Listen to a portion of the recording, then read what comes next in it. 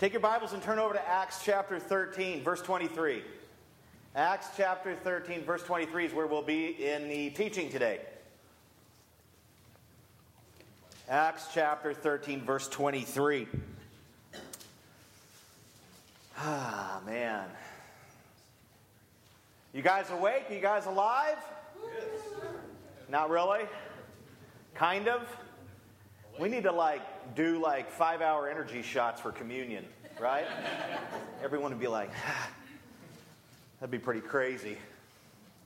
Well, it's good to continue to worship the Lord through the division of His Word, the teaching of His Word. So hopefully you guys are over at Acts chapter 13, verse 23. Last week we began to study the sermon Paul gave to a mixed group at a synagogue in Pisidian Antioch, which is in Galatia.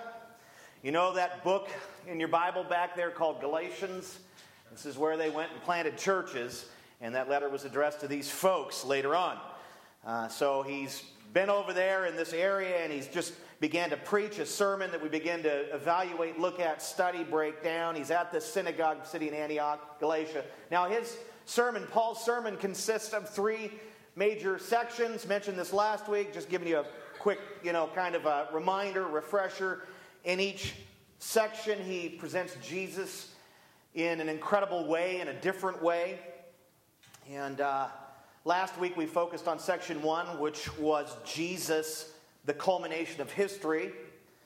Paul began his sermon by giving his listeners, this mixed group at the synagogue, a brief history lesson, taking them all the way back to Abraham, Isaac, and Jacob. He called them the fathers, or the original fathers, or patriarchs of the Jewish nation.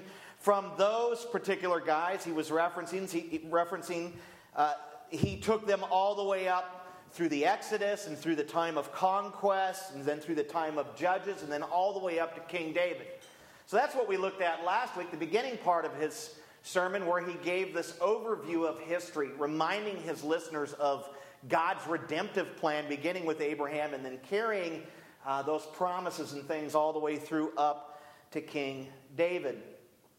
Paul's goal was to ultimately remind his listeners about God's historical redemptive promises and then to point to Jesus as the fulfillment of some of those promises. One of those great promises that was made to Abraham was that God was going to, through Abraham's seed, bless the world, bless all the families of all nations. And that particular promise is a reference to the Lord Jesus Christ, who is the seed of Abraham, who came through David later, and who has ultimately blessed the world and continues to bless the world with salvation and provision and all of these other things. And so his goal was to remind them of these promises that were made and then to lead them to this moment where he would declare that Jesus is the answered promise. He is the answer to the promise. He is the promises in culmination. And so that's kind of where he's leading to. That's where he's taking us right now. I kind of got the cart a little ahead of the horse last week. I tend to do that. And just really proclaimed Jesus through the whole sermon and invited people to repent and believe. And man, sue me. So, but we're going to continue to move forward here in this sermon. And we're going to examine it a little bit more. Take a look at what he says next in the next verse. And, we're not even going to get past this verse today. I'll explain why, you'll see. But I'd like to begin with just a quick word of prayer, and then we'll read together 1323, and then we'll begin to examine it in careful detail. Father, thank you for your word, God. Thank you for the church. Thank you for Jesus Christ. Thank you for these folks that are here today, Lord.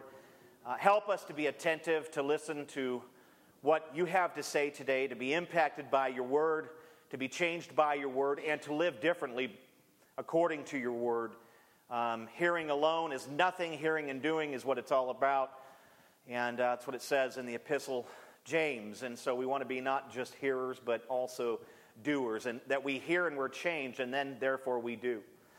And so help us to do that today. Guard our minds and hearts as we tackle some difficult subject matter this morning. There's widespread abuses of these things that we'll talk about today in the church. And we are prone as saved sinners to engaging in some of these things that are going to be mentioned. Maybe some of us are, and we need to be corrected and transformed by your truth and get ourselves on track here by the power of the Holy Spirit. And so help us today, Lord, to listen, help us to be changed, and help us to live out the truth that we are going to examine and learn from today. And Satan obviously does not want any of these sermons that we preach here preached. He hates you. He hates your truth. He hates us. And he has been working feverishly all week to dissuade me from preaching this sermon. And I say to heck with him. And God, I pray that you would give him another punch in the chops today. And he is a defeated foe.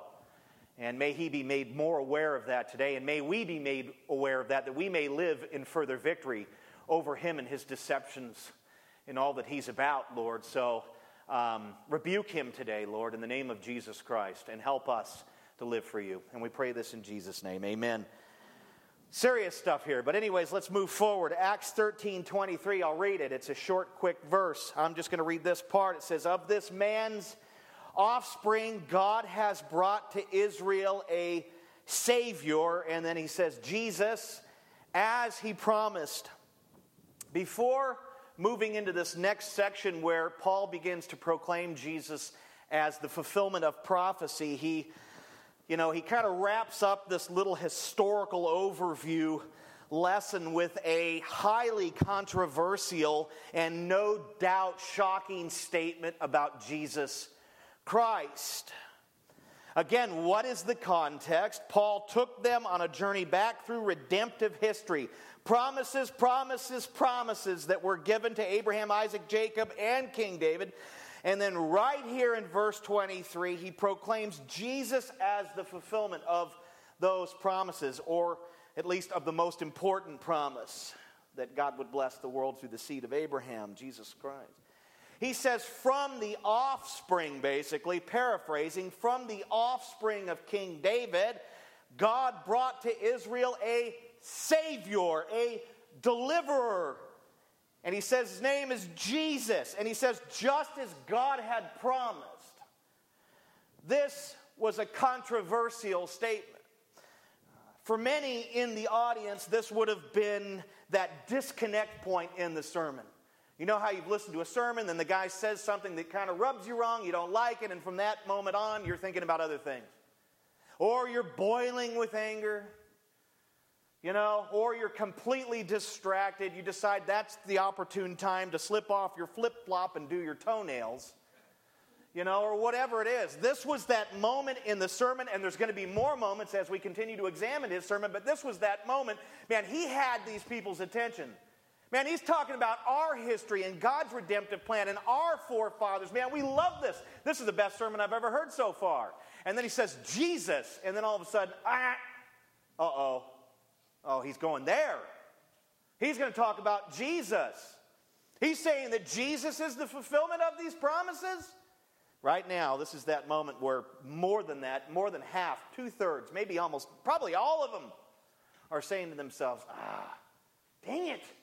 I thought he was just going to continue on that trajectory of glorifying us because we're the chosen people and we have all the promises. What's he doing talking about Jesus? This is that disconnect point. Jews who were aware of Jesus thought of him as what? A stumbling block. They believed that Jesus had come to lead Israel away from the true God, not to the true God. They believed he was a false prophet and what? An agent of Beelzebub. That's what they said. And that is why they murdered him. They did not believe his testimony. They did not believe that anything that he said, what he did, backing up what he said through these miracles. They did not believe how he proclaimed himself to be the sent Son of God, God himself. They did not believe these things. They thought that he was, guilty of treason and blasphemy and, there's only one God. We've been talking about Trinity all morning. There's no way.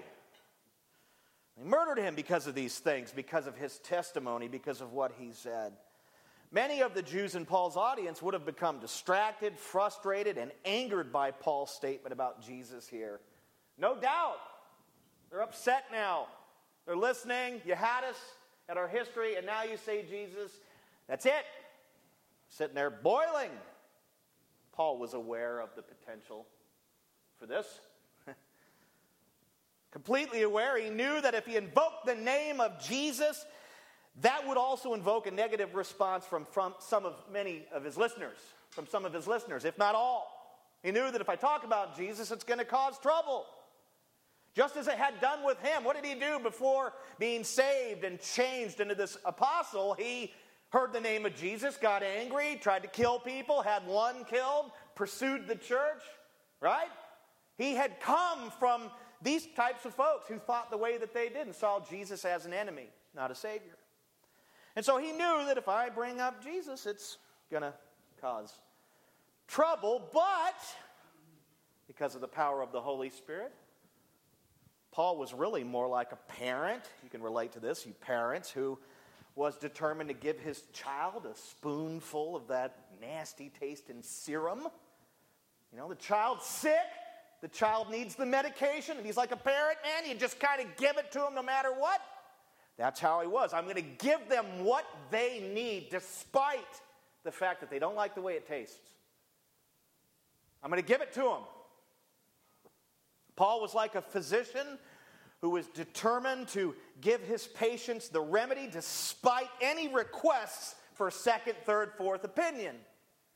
You're sick. You rejected and murdered Jesus Christ. You need to be made aware of that, and you need to repent. He knew that naming Jesus, calling out and saying Jesus is the fulfillment of these promises, but like I said, he's resolute in the power of the Holy Spirit. That's where we get that power to do that, to be resolute, to take risks, to be bold. Paul was a preacher. He wasn't a parent trying to give medicine. He wasn't a physician trying to give, trying to give a diagnosis and instruction. He was a preacher of the gospel, and his purpose for being there was to preach the gospel no matter what. Come hell or high water, he was there to preach Jesus as Israel's promised and long-awaited Savior. And in verse 23, that's exactly what he did. Takes them through a historical lesson and says, guess what? There were promises made. You're all aware of those things. He's talking about the fathers. They know what he's talking about. And he says, guess what? Jesus Christ is the fulfillment of those promises.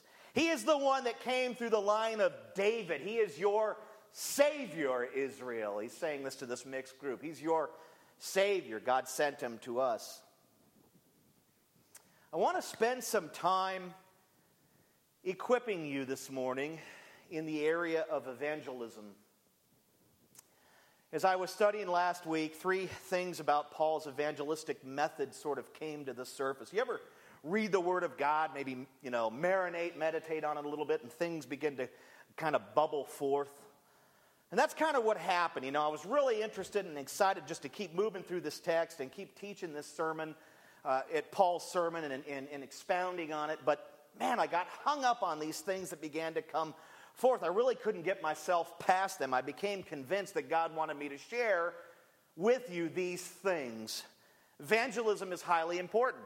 We call ourselves a missional church. We are a church that wants to plant churches and a church that wants to reach people with Jesus Christ. And so evangelism is a big part of who we are and what we do. And many of us are engaged in a lot of evangelism now. We're sharing Jesus Christ with the lost people we know at work and these areas. And quite frankly, I'll just be as bold as I can. There's a right way to evangelize, and there are 100 million wrong ways to do it.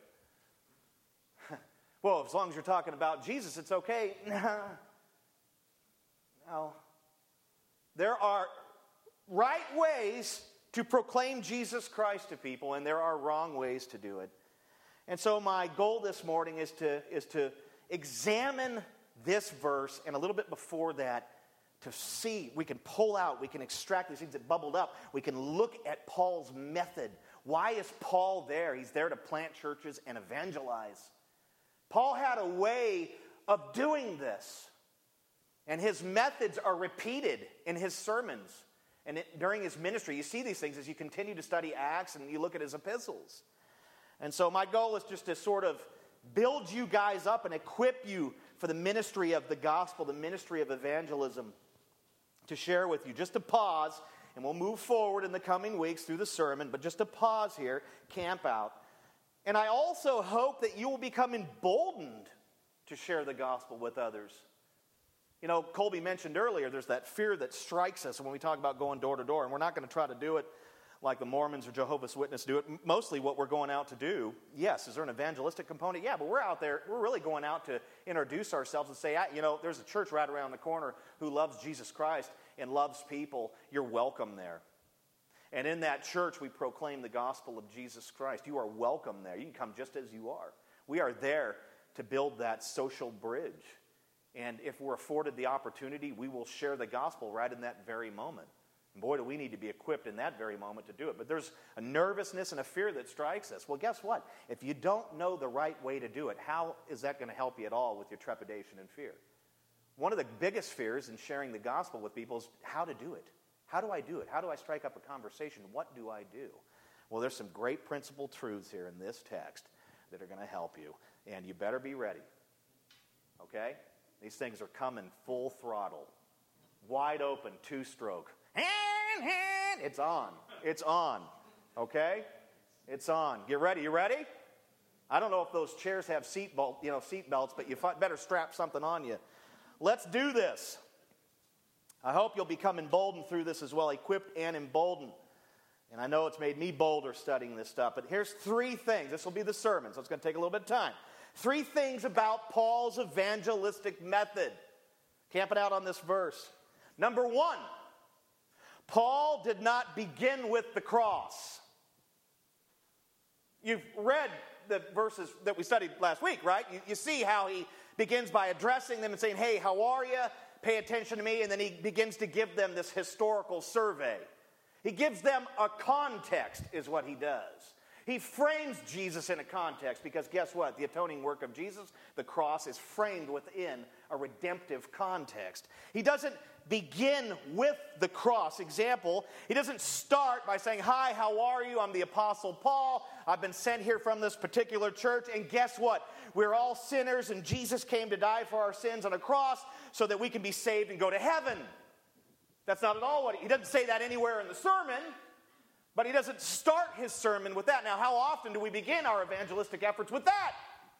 Without giving them a story, without telling them that God is a creator and that, men fell into sin and that we're all sinners and bound by sin, that God sent a redeemer, a rescuer. You see, there's a narrative here. There's a redemptive narrative, a meta-narrative, a big story that's playing out. And you can't go towards the middle. And believe me, the cross is amazing. I love it. It's probably one of the most defining moments of all history, but you cannot start people there who do not believe that there is a creator God. How can you start at a cross where a creator God sends Jesus to redeem fallen man when people don't even know that there's a God? Right? And so when we go to preach Jesus, we've got to preach history. We've got to let them know that there's an all-powerful, almighty, all-knowing God, a just God, a wrathful God, a holy God, a merciful God. We've got to let them know about God, point to creation, point to His Word, point them to the reality of God. Because God coming incarnate and rescuing sinners makes no sense to those who don't believe in God to begin with. Now, Paul did not begin with the cross. He began with history, the beginnings of God. He doesn't go all the way back to creation, which is the ultimate beginning, but he goes to the I wouldn't say it's the first point, because we see prophecy in Genesis 3 about, man, one's going to come through your seed, Eve, who's going to crush his head, who's going to crush Satan. We see the beginning of redemptive history being told there, but when those promises were given to Abraham, man, that's where it really kicked off and launched. That's when the motorcycle started and really started to run.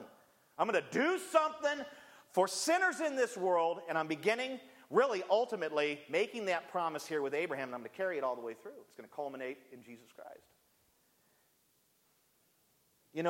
Paul had an excellent knowledge of the cultures he ministered in. He understood Jewish culture. He understood Greek culture very well. He was a Roman citizen, so he understood Roman Greek culture very well. When Paul evangelized Jews, he spoke in a way that Jews could relate to his words. He mentioned their history, promises, kings, prophets, and so on and so forth. When Paul evangelized Greeks, he spoke in a way that the Greeks could relate to him and to his words. While preaching on Mars Hill, particular location, he even quoted from Greek philosophers, not in agreement with them, but in using the things that they were familiar with, that they understood to actually lead to Jesus Christ or God himself. You have to know your culture before you just go out and start saying things, and you have to know that you can't begin with the cross. If you begin with the cross, you better somehow thread that back through redemptive history and talk about how God's a creator and all that if you want to start with the cross. But you can't leave them at the cross. Start and leave at the cross. After Paul built a historical and maybe a contextual bridge between his listeners and the God of all history, he would then begin to present the gospel of Jesus Christ. He would. Give them the full story, not a section of it, not a segment. He did not begin with the cross because he understood that it was necessary to give an overview of history and to contextualize to a degree so that the cross would actually make sense to his listeners. The cross has to make sense for people to be able to embrace it. I wonder how often we frustrate and confuse the plain truth of Scripture because we start in the wrong place. The cross makes no sense to those who are ignorant of the existence of God, who created all things, people, and so on. The cross makes no sense to those who are ignorant of the fall of man, depravity, and sin. Before presenting the cross, people must first be made aware of the existence of a holy, righteous Creator God and the fall of man and depravity and sin and our need of a Savior. You have to bring people into the bigger story to some degree. The cross is one scene in the grand story of redemption. Did you hear me? I think it's probably one of the most definitive scenes, one of the most amazing events in all of history, more particularly redemptive history, but it's one scene. There are other parts of the story. You know, how many times have you tried to explain a movie to someone and you started at your favorite scene and they're like, that makes no sense to me because I don't understand what led up to it. Well, we're not talking about a movie here, although it plays out like one. This is a story, redemptive story. You can't just give them little sections.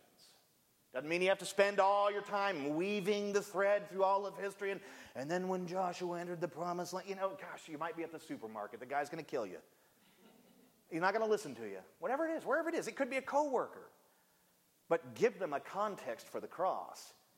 God created, we fell, right? It's that simple. God created, we fell, God made promises. He answered those promises in Jesus by sending a Savior. Man, that's the gospel in a nutshell. Life, death, burial, resurrection of Jesus Christ. The reason why you've been pursuing all of these things is because you've been trying to find security and purpose and value in them.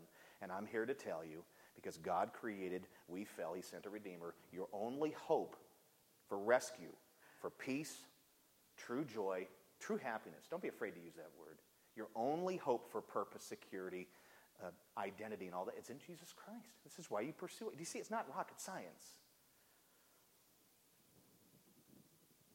You have to bring people into the bigger story. The cross is one scene in the grand story, but it is a marvelous scene, isn't it? Probably my favorite. Probably one of my favorites. We have creation, the fall, the flood, the captivity, the law, the sacrificial system, the nation, the kingdoms, because it divided, the incarnation, the gospel ministry, the crucifixion, the burial, the resurrection, the ascension, the church, and the return of Jesus Christ. What are they? All scenes in God's grand redemptive story. Amen? You see how big this story is? The cross is that in it. One part. Therefore, we must share more of the story so that those who listen can understand why they need the cross. It's good stuff. He didn't begin at all with the cross. But let me tell you something. He got there. Sometimes we tell the story and then we just kind of think we're clever with our words and we never even get to the cross. Well, how can you leave that scene out? You're just committed the double-edged sword. You got to talk about the fall. You got to talk about sin. You got to talk about hope in Jesus. You got to talk about the gospel and what He did. And you got to kind of bring them into a knowledge of all these things. Paul's method was to present the grand story, not a scene or a chapter. The other apostles did this as well. Go back and read the sermons of Peter. We studied them. He didn't launch his sermons or his evangelistic style or method or way of doing it with the cross. He got people's attention by bringing them into the story and then saying, here's why, and here's what you did to Jesus. He even says that you were part of the story playing out, and God used you to fulfill his will and putting Jesus on a cross, but you're still guilty for doing it, so you need to repent. Brought them into the story. They're a part of the story, not on the outside watching the story play out. The other apostles did this. Peter did this. He didn't begin with the cross. Go back and read the sermon of Stephen the deacon again. I loved that sermon. It's one of my favorites in the scriptures so far. Did he begin with the cross? No, not at all. Gave a little bit of story, gave a little bit of narrative, reminded them of history just as Paul did. You will find, if you go back and study these sermons, you will find that all three of these guys, Peter, Stephen, and Paul, pretty much preached exactly the same way. Said the same things. The centerpiece of apostolic preaching was the resurrection of Jesus Christ. All of them emphasized that probably more than any other doctrine. Oh, they hammered the cross, believe me. But they all agreed that without the resurrection, we're a bunch of Nimrods pursuing nothing. Jesus rose. You killed him, but he rose. That's what they would preach. And the cross and everything else. Go back and read those sermons. Look. They presented the larger story. Therefore, what? We must present the larger story. Practice that. Write things down. Write down creation. Write down the fall. Write down God's promises. Write down God coming incarnate in Jesus. Formulate yourself a biblical method for sharing the truth. Do it. Not right now. But when you leave, if you share the gospel with people, write this method down. It actually makes sense to people when they hear all of it, even if they reject it. They're like, oh, okay, well, I just wondered about the cross this whole time because I don't know anything else. We tend to just start there. So Paul did not do that, and we must not. The second thing I want you to notice about Paul's method, Paul did not make suggestions. He didn't make suggestions. Example, God made a promise to the fathers and to David, right? That's a little synopsis of what he said in the previous verses.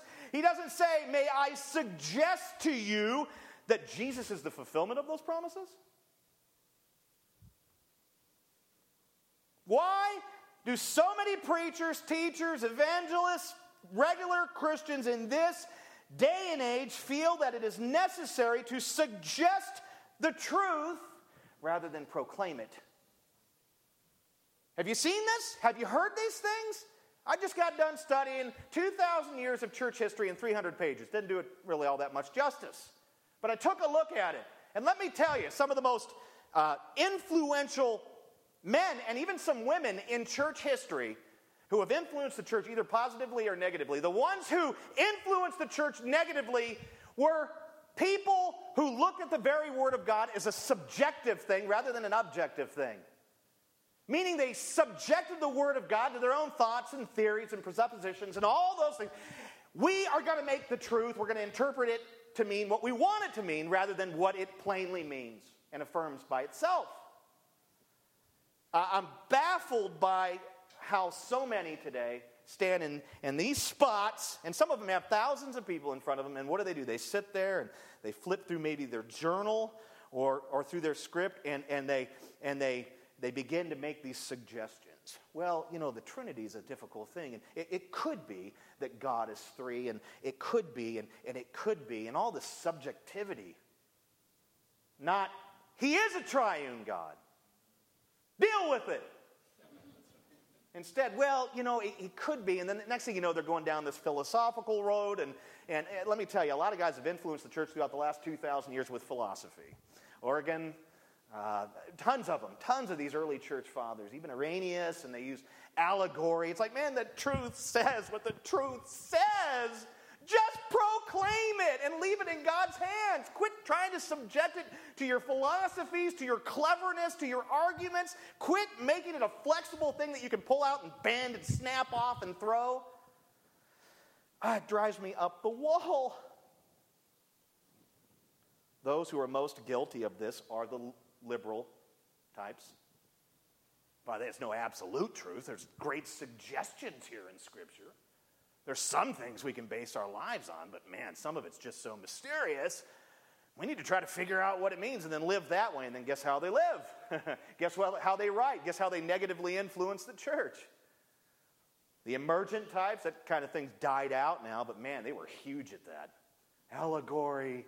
Oh, don't you know you just went back to the first century? And these are the same errors that have been repeated, the same heresies that have been repeated throughout all of church history. None of these things are new. Subjectivity. It drives me nuts. Oh, it could be this and it could be that, but let me, the atonement. I know it says this right here, but let me tell you what I think it means. Why do people who teach God's word do this? And this is so critical to evangelism. I've got some reasons. A, tolerance. Tolerance. Many today consider tolerance to be the 11th commandment. Thou shalt be tolerant. We've exalted tolerance above everything. That's the main thing, man, that you be tolerant of other people's views. Christians today have exalted tolerance above more important things like holiness, righteousness, justice. Wow, don't use that one. Ooh. Many feel that proclaiming the truth, as it is clearly stated in the Scriptures, comes across as being very intolerant because that style of preaching or teaching or exhortation doesn't leave room for the listener's preconceived notions and interpretations, opinions, or religious beliefs. Well, you don't want to attack those things because that would be intolerant. Suggesting the truth of a text, however, makes the truth of that text optional for the listener, which minimizes a potential backlash and minimizes accusations of intolerance. I don't want to be found guilty of that. Heaven forbid. I'm pouring it on the sarcasm as much as I can because I despise it. I despise it when I do these things. There are times where I exalt something to where it shouldn't be. I have that tendency. We all have it. But it really irks me when it comes from the pulpits. And when I do it, I feel like my ship went down. If I do it. And if I do it, call me on it. Tolerance, tolerance, tolerance. Tolerance doesn't offend anyone. Teach the word in a tolerant way, being respectful of other viewpoints. Even those viewpoints that lead down the broad road? Yes, no. No. No. It's like a confused street sign. We know that there's a cliff up ahead, but it goes, and it doesn't really tell you not to keep driving.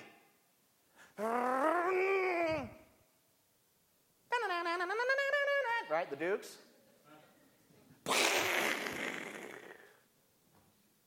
You want conflicting, confused, subjective street signs? I think it's probably okay to do 55. And then you get a ticket. The sign said it was maybe. Tolerance is huge today. B, seeker sensitivity, another one I despise. Oh, don't be mean, Phil. I'm going to. Seeker sensitivity is the belief or philosophy that teaches that natural, unregenerate sinners, lost people, have a desire within them, as well as the ability to seek after God on their own. At the core of that philosophy, that's what it means. That's what seeker sensitivity means. All these people who don't know Jesus actually have an inward desire to know them. Maybe they don't know that yet.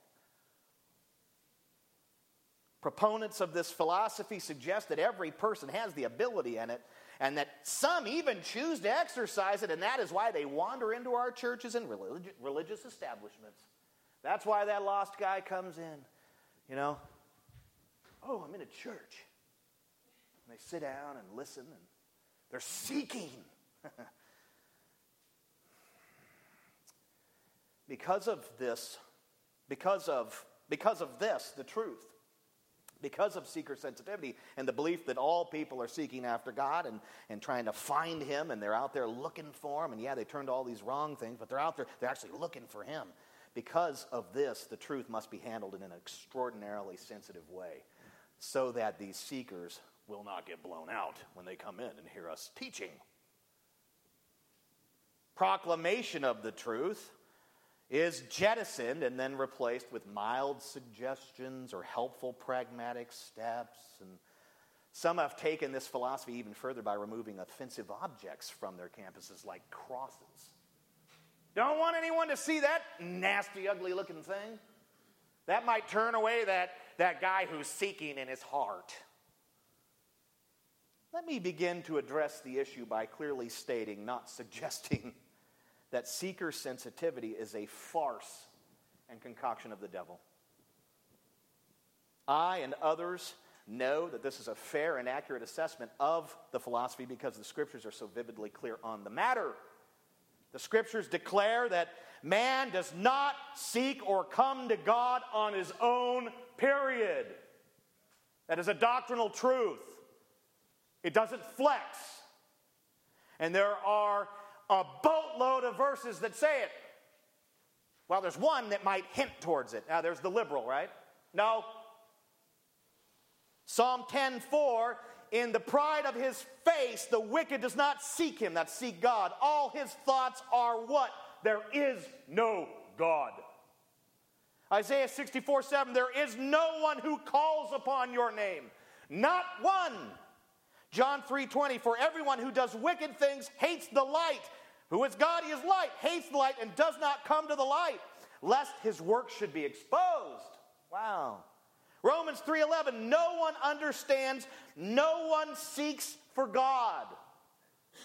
And then in John 6:44, and there's more, just don't have time. In John 6:44, we read that no one comes to Jesus unless what? They are first drawn by who?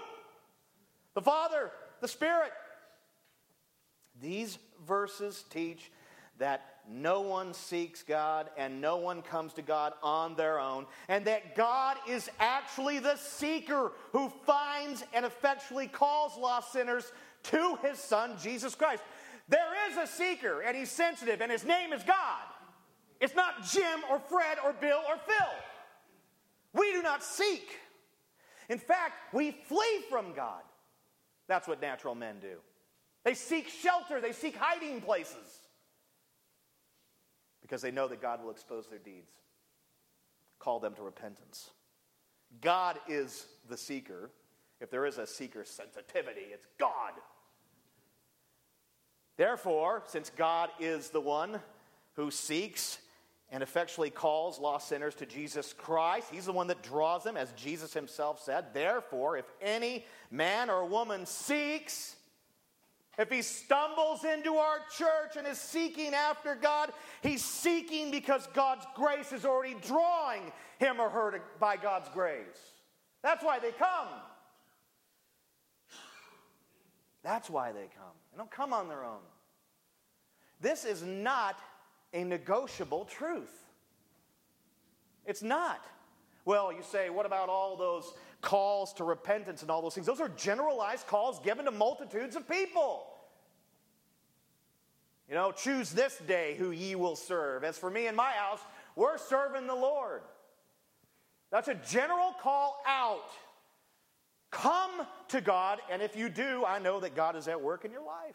That is a theme of Scripture. We are depraved, we are fallen, we do not pursue God. If you think that natural people do, jettison that thinking because it's not biblical. Okay? Get rid of it. And you're taught in churches today that it is a possibility, that men do seek, that men do come. And at the same time, they reject the fact that God is at work by his grace in the life of that person. Because God wants to save all. All have the ability to come. It's not the way it works. They can't come unless the Father helps them to come. Well, what does seeker sensitivity do? It flies right in the face of what the Bible teaches repeatedly. Oh, we better be careful because there's guys out there that are coming, and because they have that natural ability, and if they come in, we don't want to proclaim truth. Let's suggest it so we don't hurt their feelings. Let's suggest it because they're like that little newborn, and they come in and they're all super sensitive and delicate, and so might I suggest to you that Jesus came as the Lord and Savior? Oh, thank you for not offending me. You see how people play with the truth? Do you know how many pastors believe in seeker sensitivity and proclaim it and utilize this philosophy? Way too many. And there's a bunch of churches in town that do it here. It's craziness. There's no such thing. The devil has convinced a multitude of church leaders to believe that unregenerate men seek after God, and that is why they must change the way they handle the word. We got to change the way we preach. We can't proclaim the truth like that. We've got to suggest it because it blows people out. The devil says with his slithering forked tongue, men are not helpless, believe me.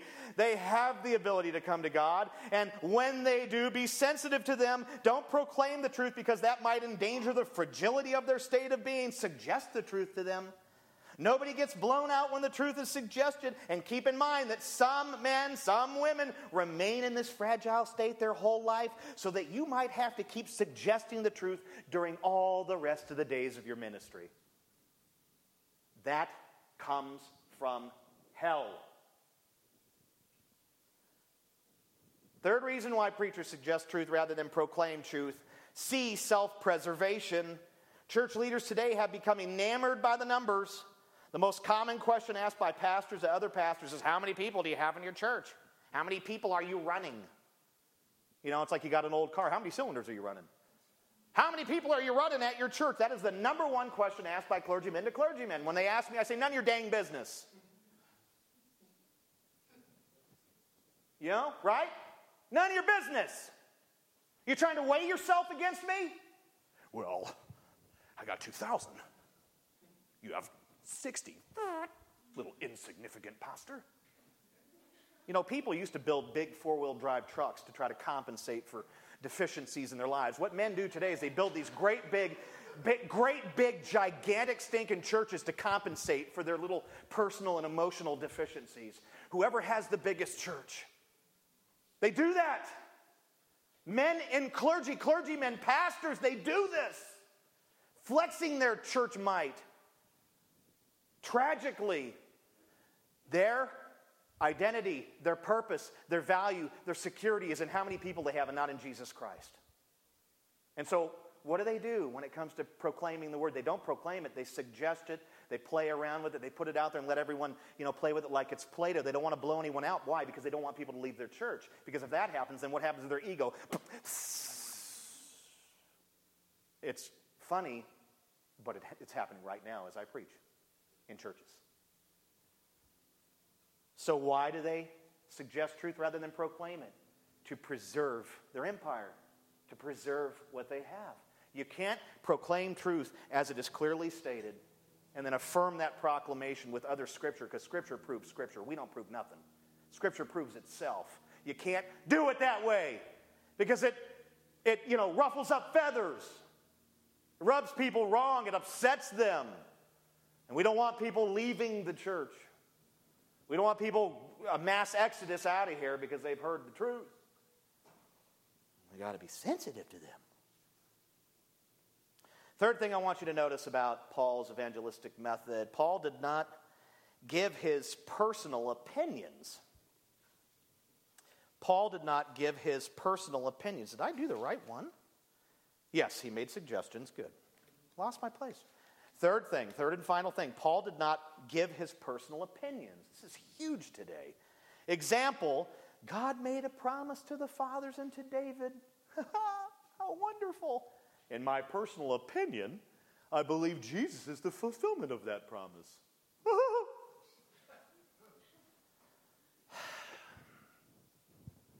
I need a neck pop. There it is.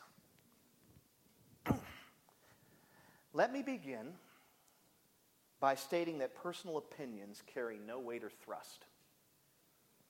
Opinions are meant to be shared, accepted, or rejected. The Scriptures, however, are meant to be accepted and obeyed. by all people, not just the church. Oh, just the Christians have to obey all that. No. All people. Take, for instance, the Decalogue, a.k.a. 10 Commandments. The 10 Commandments is God's revealed standard of living for what? For who?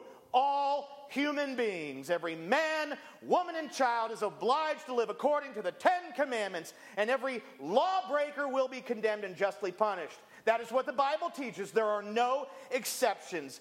God is the creator, and those are his rules for his created beings. For his beings, created beings. We tend to think that the 10 Commandments just apply to this group. They apply to every person who has ever lived, lives now, and will live. God's standard for all. Over in Acts 17:30-31, Luke tells us that God commands people everywhere to repent because he has fixed a day in the future by which he will judge the world. Why does God command people everywhere to repent? Because all people everywhere are obliged to obey God's laws, and all people have disobeyed God's laws, and all people need to repent and believe in Jesus Christ. It's that simple. So the scriptures have a broad scope because they apply to every person. Your opinion, however, has a limited scope. You conceived it, so you accept it, and maybe a friend or two accept it. Maybe, but that's about it. What we see in the church today is a whole bunch of opinion giving rather than truth giving, rather than proclamation. This happens in pulpits. Men pontificate. They share their opinions rather than give the biblical and contextual meanings of text. Church folks do the same. They give their opinions about their beliefs and so on. They say, I believe this, or I believe that. They say, let me share with you my opinion about that passage of Scripture. I don't care. They pontificate when they give counsel. Let me give you my opinion, my 2 cents about what to do with your marriage, and so on and so forth. Friends, our opinions carry very little weight, if any. They have very little velocity, if any, and they make little to no impact. But what does the truth do? The truth sets us free. The truth is a guide to our feet and a light to our path. The truth brings life because it is the very word of God. You see, so when we teach, we shouldn't be given a bunch of opinions. We should be giving the truth as it is plainly stated. Why? Because it is what saves. It is where there is life. It is where there is sanctification and transformation and all these wonderful things that God offers. Your opinion has nothing. Well, guess what? The truth doesn't stroke your ego. Your opinion does when you give it, doesn't it? And what about faith? How does faith come? Faith comes by what? Hearing what? Your opinion? The truth. That's how faith comes. Quite frankly, I don't want to hear your opinions. I want to hear the truth.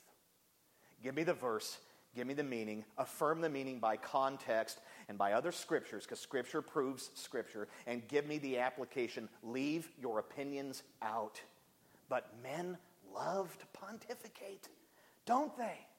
They love to share their opinions. I recently listened to about an hour-long sermon where a pastor quoted maybe 1 or 2 verses at most and then spent the remainder of his time sharing his opinions, most of which were about himself. Well, I was an all-star athlete, and I. Flamethrower, pulpit. Not him, the pulpit. Get that pulpit out of here. That pulpit's causing the problem. Anyone who comes and stands in a pulpit and does that is part of the problem in the church today and in the world.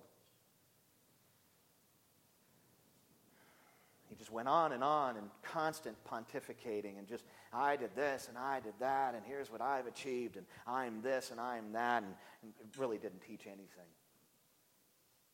Because men love to talk about their opinions. They love to talk about themselves. By the end of his message, it became clear that pastor loved and cared more about himself than for Jesus or Jesus' people. Shame on him. He needs to repent. I wanted to puke. A couple years ago, I watched a guy I know share the Christian faith with the Jehovah's Witness. We were at a conference, and my buddy and this other guy ended up at the same breakfast table. You know, those cheesy, continental. Makes it sound good, but it's like a cheesy Costco Danish.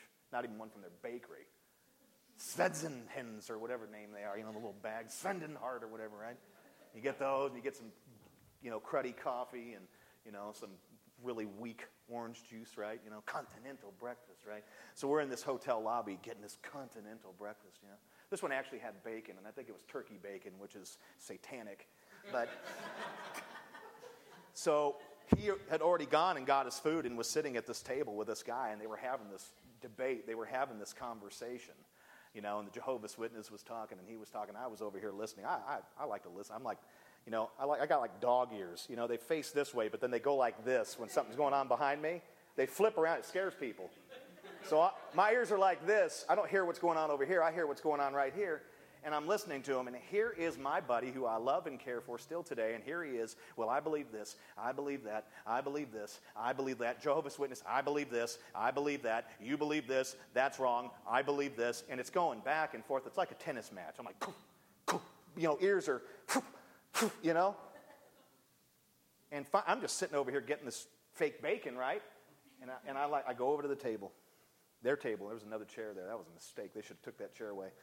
So I went there and sat down with my fake bacon and everything and just continued to listen to them for about 5 minutes, and then I couldn't handle anymore. And I looked at my buddy who was here and the Jehovah's Witness guy that was here, and here's my buddy. And I said to him, why don't you take that Bible that's sitting right next to your plate and quit telling him what you think and show him what you believe? Why don't you show him what the truth says? He says there's no hell. Show him that hell exists.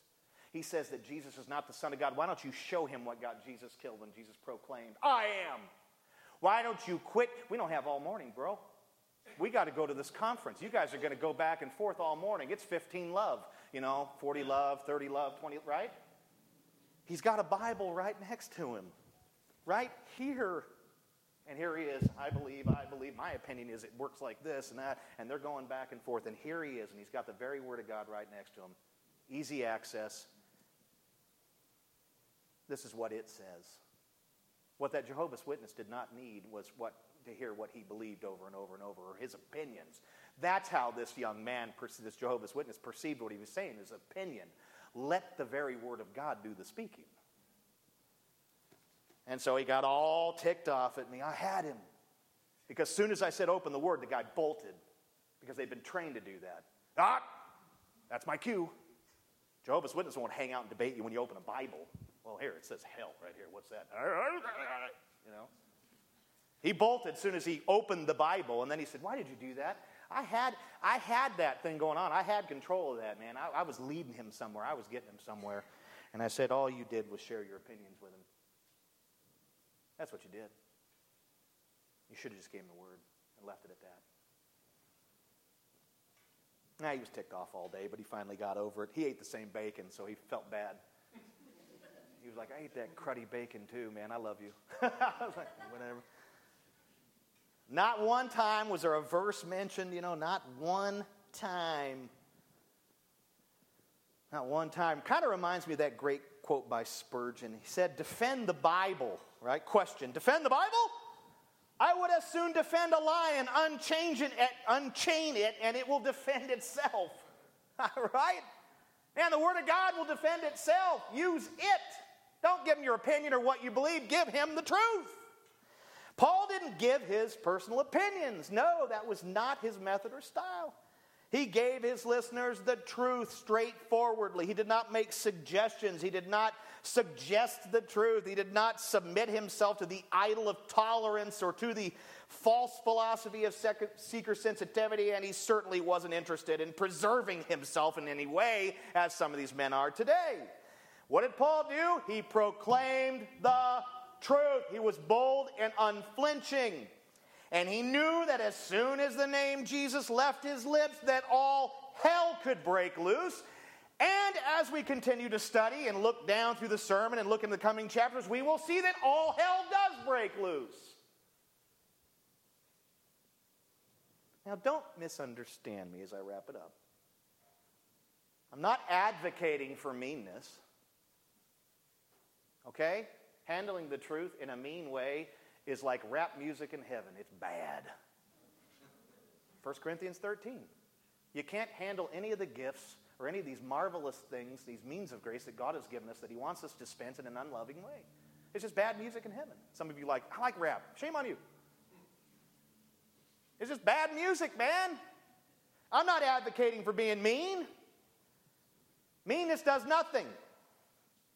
We're not to be mean with the truth. Being mean with the truth is equivalent to clanging cymbals, banging gongs, and bad music in heaven. We are to what? Proclaim the truth in love. Evangelize in love. You can proclaim the truth in a loving and winsome way. You can. If you're filled with the Holy Spirit. If you're filled with you, you won't. So what? When you go out, when you proclaim the gospel, when you go to work and evangelize and share the truth with others, be filled in the morning with the Holy Spirit. Be filled in that moment. Call upon God to fill you. Lessen you and bring more of him into you. It's the only way you're going to do it. We want people to come to know Jesus as Savior. We want people to experience his surpassing goodness. Do you hear what I said? Surpassing. It surpasses all other forms of goodness. What he gives is so far beyond any goodness that you could get in this life, or via the flesh, or via someone else. The goodness that he gives is literally life-changing. We want people to experience his surpassing goodness. It surpasses all other forms of goodness or whatever we perceive to be good. Therefore, we must lovingly proclaim the gospel of our Lord and Savior, Jesus Christ. Lovingly, lovingly, lovingly. You can proclaim the truth in love. Why do I teach the way I do? Why do I get loud? Why do I do all that? Because I've come to know the truth in my Lord and Savior, and I want people to know him so bad I can't stop yelling. I don't mean to offend anyone. The truth offends people at times. I don't want to offend them with the way I present it. The truth is the truth is the truth is the truth.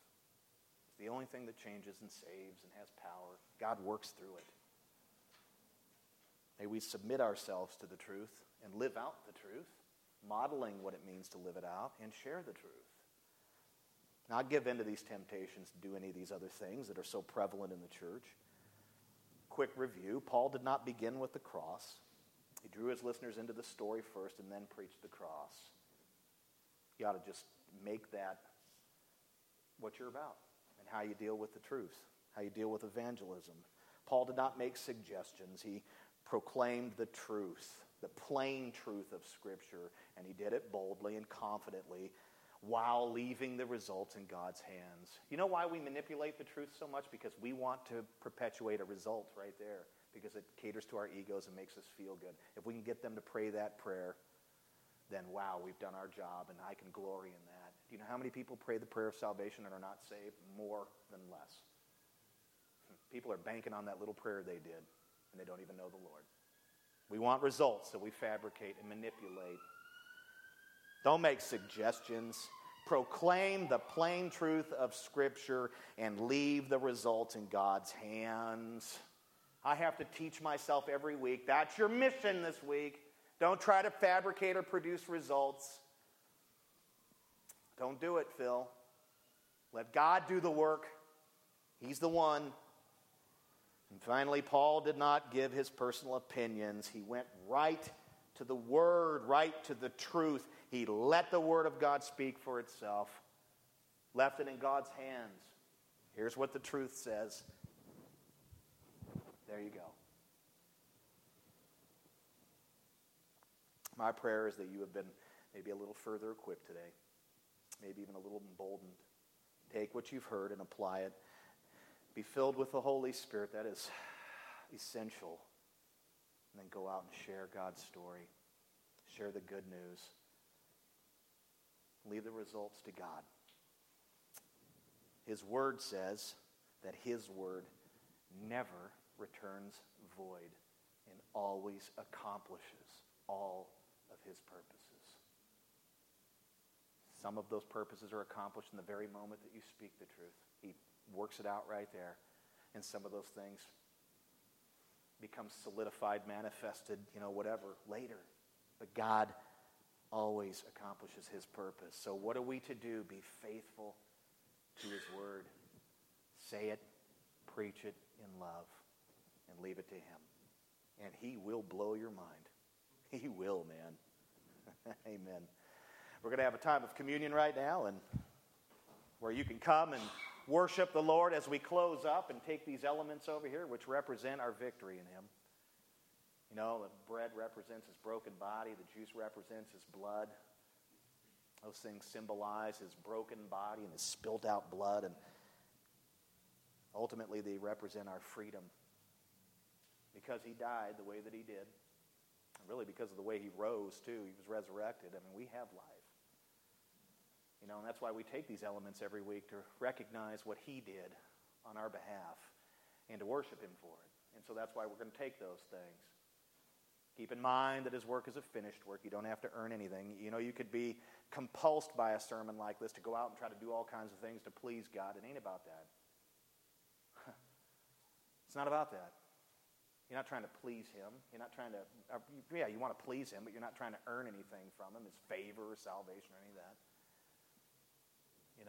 I think it was Augustine that said it. He put it so well. He just basically said, love God and do what you please.